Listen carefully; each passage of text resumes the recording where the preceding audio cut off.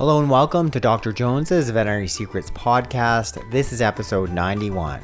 In today's podcast, we're talking about all you need to know about the humble herb called plantain and how it is a natural anti-inflammatory. The surprising medicinal benefits of catnip, such as being an effective flea repellent. The surge in dog napping as organized crime cashes in on the demand for pets during COVID. Veterinary Secrets is on all your favorite podcast apps, including Spotify, iTunes, and Stitcher. I'd love it if you would subscribe to my podcast and leave a review. Questions or comments, feel free to post a comment on my blog at veterinarysecrets.com/blog. Lastly, if you've yet to do so, I encourage you to get a copy of my free book. It's called Natural Health for Dogs and Cats. You can go to www.veterinarysecrets.com/news to sign up and get your free copy. So what is plantain weed? Plantain, also known as broadleaf plantain, is native to Europe and certain parts of Asia. This perennial plant produces greenish flowers and has large oval-shaped leaves that can be eaten raw or cooked. Currently, it is grown widely throughout North America. It's probably in your backyard. It's currently in my backyard. Actually, it almost challenges the grass. Most of us just see it as this big broadleaf weed within our lawn. It's got an array of different medicinal benefits. It's not the same as plantain fruit. It's very different. It's called plantain weed. So what are some of the potential benefits? How may this help your dogs or cats? Well, first of all, it may decrease inflammation. While low levels of inflammation are part of your pet's body's healthy response to injury, chronic inflammation can lead to various illnesses. Studies are now showing that plantain weed may help reduce inflammation. In particular, the leaves contain several anti-inflammatory compounds, including flavonoids, terpenoids, glycosides, and tannins. One rat study found that administering plantain weed extract decreased several markers of inflammation caused by liver injury. Another animal study found similar findings, reporting that the plantain weed extract significantly decreased inflammation and reduced liver enzymes to protect against liver damage. It may promote wound healing. Some research is finding that plantain weed can support wound healing by reducing inflammation, blocking microbial growth, and relieving pain. In one study of 40 people, it found that applying a gel containing aloe vera and plantain weed helped heal foot ulcers. Similarly, in an animal study, aloe vera and plantain weed improved wound healing and enhanced tissue repair when applied topically. In another animal study, applying only plantain weed extract to wounds helped increase the rate of healing compared with a control group. It may support digestive health. Several of the compounds found in plantain have been shown to alleviate certain digestive issues. In particular, the seeds contain psyllium, a type of fiber often used as a natural laxative since it absorbs water as it moves through your digestive tract. According to one review, plantain leaves may also slow the movement of your digestive tract, or pet's digestive tract, which may help promote bowel regularity and help treat diarrhea. Pretty important when we're looking at our animals. One study that was done in rats found that narrow-leaf plantain extract promoted the healing of stomach ulcers. Additionally, some animal studies are now suggesting that plantain weed's anti-inflammatory properties may aid in digestive issues, such as inflammatory bowel disease, which can cause symptoms like stomach pain, bloating, diarrhea. Pretty key when we're looking at so few options for our animals. For allergies, plantain may have antihistamine qualities. We're looking at potential allergy relief for our pets. We're looking at making a tea from the leaves. A pretty typical sort of allergy tea dose would be about a quarter of a cup per 20 pounds of body weight twice daily. Other pet parents are finding cough relief from the tea. And say your dog with a chronic cough, say these guys that might have COPD, a pretty standard dose for say a 20-pound dog would be 60 mils of the tea twice daily. There is some discussion of potential benefits of using plantain against our dogs and cats that have cancer. And what they're finding is some of the studies done in test tubes suggest that plantain seeds may decrease several markers of inflammation and slow the growth of certain cancer cells. So how can you use plantain? How would you start to use this with your dogs and cats? The easiest thing, and what I've done in my own house, is just I'm using the leaves. They're outside in the lawn. So what have I done first? I've just picked a whole bunch of the plantain plant itself. You can really recognize it because it's the big broad leaves. They're growing in amongst the grass. You pick them up and you see this sort of long, stringy root ball. Pretty classic plantain. So I'm just chopping up the leaves really finely. I'm simmering them in a pot in about 15 to 20 minutes, especially if, dried ones aren't available. And then I'm making a tea. The standard amount of this herbal tea, I'm using about 1 tablespoon of fresh plantain, adding in 1 cup of boiling water, steeping that for about 15 minutes, straining it. If you want, you get to sweeten it slightly. I think an easy thing, and I actually tried it myself, it tastes alright. I did add some to Tula's dog water. Thought, why don't you just try plantain? If she had an ongoing allergy, any type of ongoing inflammation, i.e., some early arthritis, a really easy thing to consider, this plantain tea. You could also consider a plantain herbal salve. So to make a salve, I would be having you collect 1 cup of leaves, the plantain leaves, chop them up really finely, put those into a pot, cover them with a healthy oil. I prefer you use something such as coconut oil. So you want to just cover all the plantain leaves with the oil. Then you're going to slowly cook that down, simmering it on low heat till it's all very mushy and green. You want to keep it really mushy and green. You want to strain it while it's hot and then allow it to cool. And so you've got a collection of concentrated plantain along with coconut oil. It's a great option to use for burns, insect bites, rashes, and all sores. Some people even use it as a night cream for wrinkles. Catnip. It's more than just a herb that makes your cat feel good.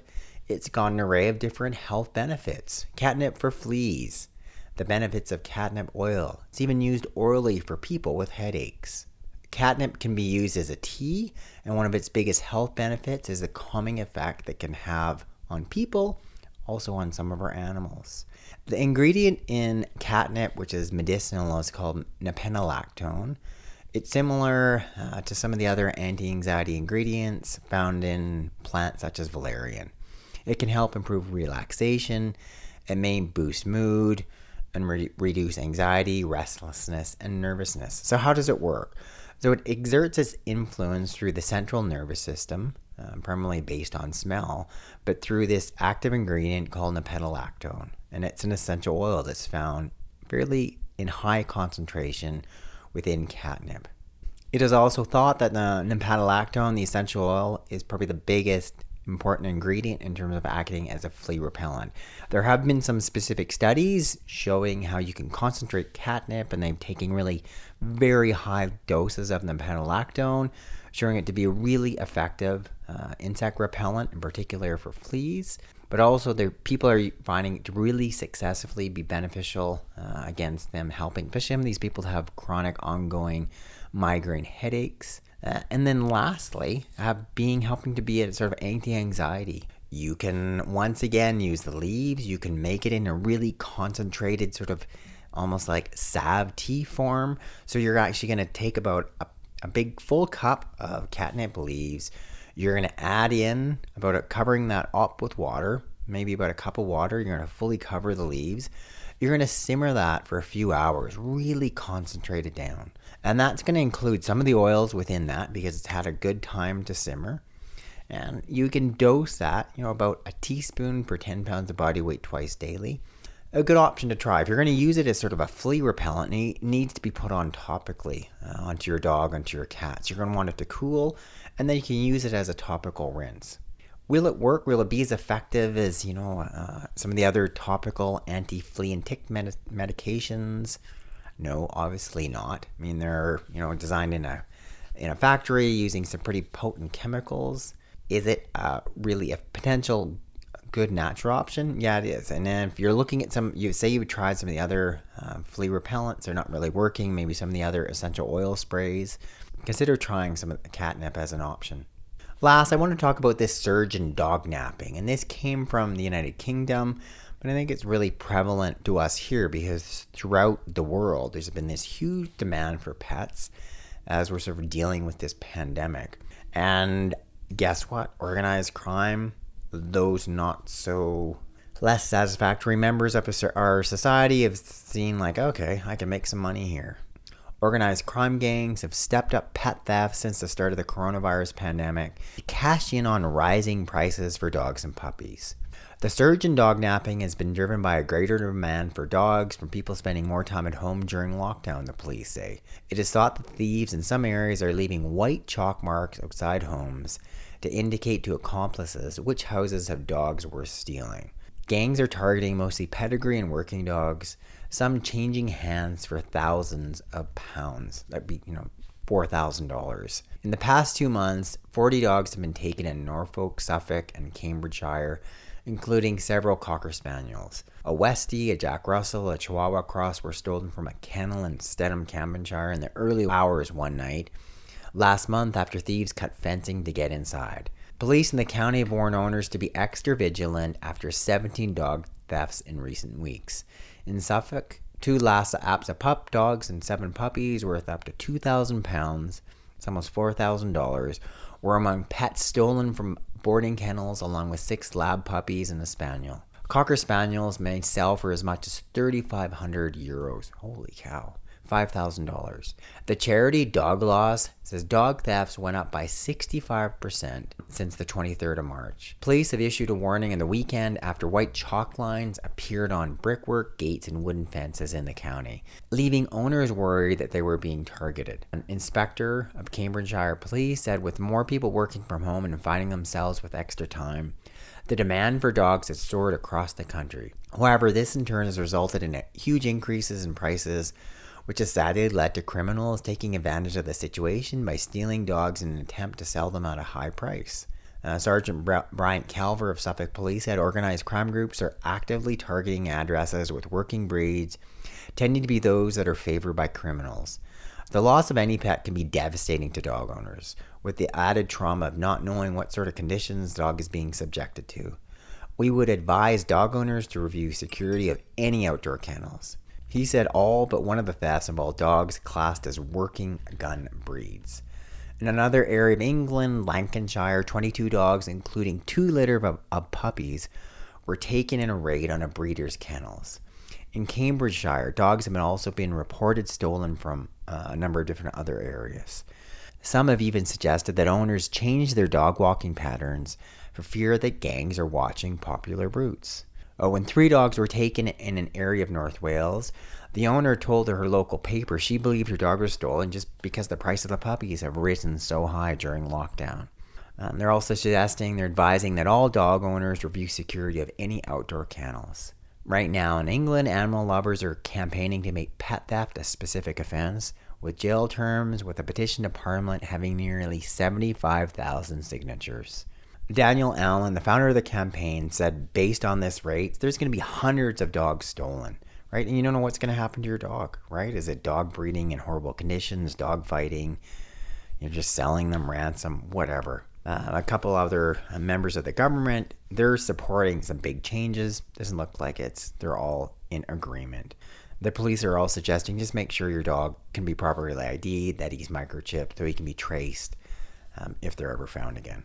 Unfortunately, that is sort of one nasty side effect of COVID and lockdown. I think for the most part, it's been, I think fairly positive for most people that are pet parents. You're being able to spend more time with your pets. You've been more focused on what's really important as opposed to getting that new shiny vehicle. And, just be really vigilant, low. Know that 95% of people are super honest. No one ever considered doing this. But there's that 5% that you just need to be wary of. So you just got to make sure that your dogs are properly ID'd, your cats are properly ID'd, that, you've got a purebred and big demand. Just be aware of, that your dog isn't left alone and that no one has the opportunity to break into your house and steal your dog in the first place. So thanks you guys for listening to this edition of the Veterinary Secrets podcast. I hope you found it helpful. Questions or comments, feel free to leave me a comment. 2, sorry it's been a little bit of a time. I sort of took a bit of a break from the podcast throughout the summer. It's now September. I'm back. Yay. People are sort of going back to school, even though it's modified. with the pandemic, but at least it's happening, and I'm looking forward to be back on a regular schedule. So thanks for listening. Hope you guys have found it somewhat interesting and helpful, and I look forward to talking to you again next week. It's Dr. Jones.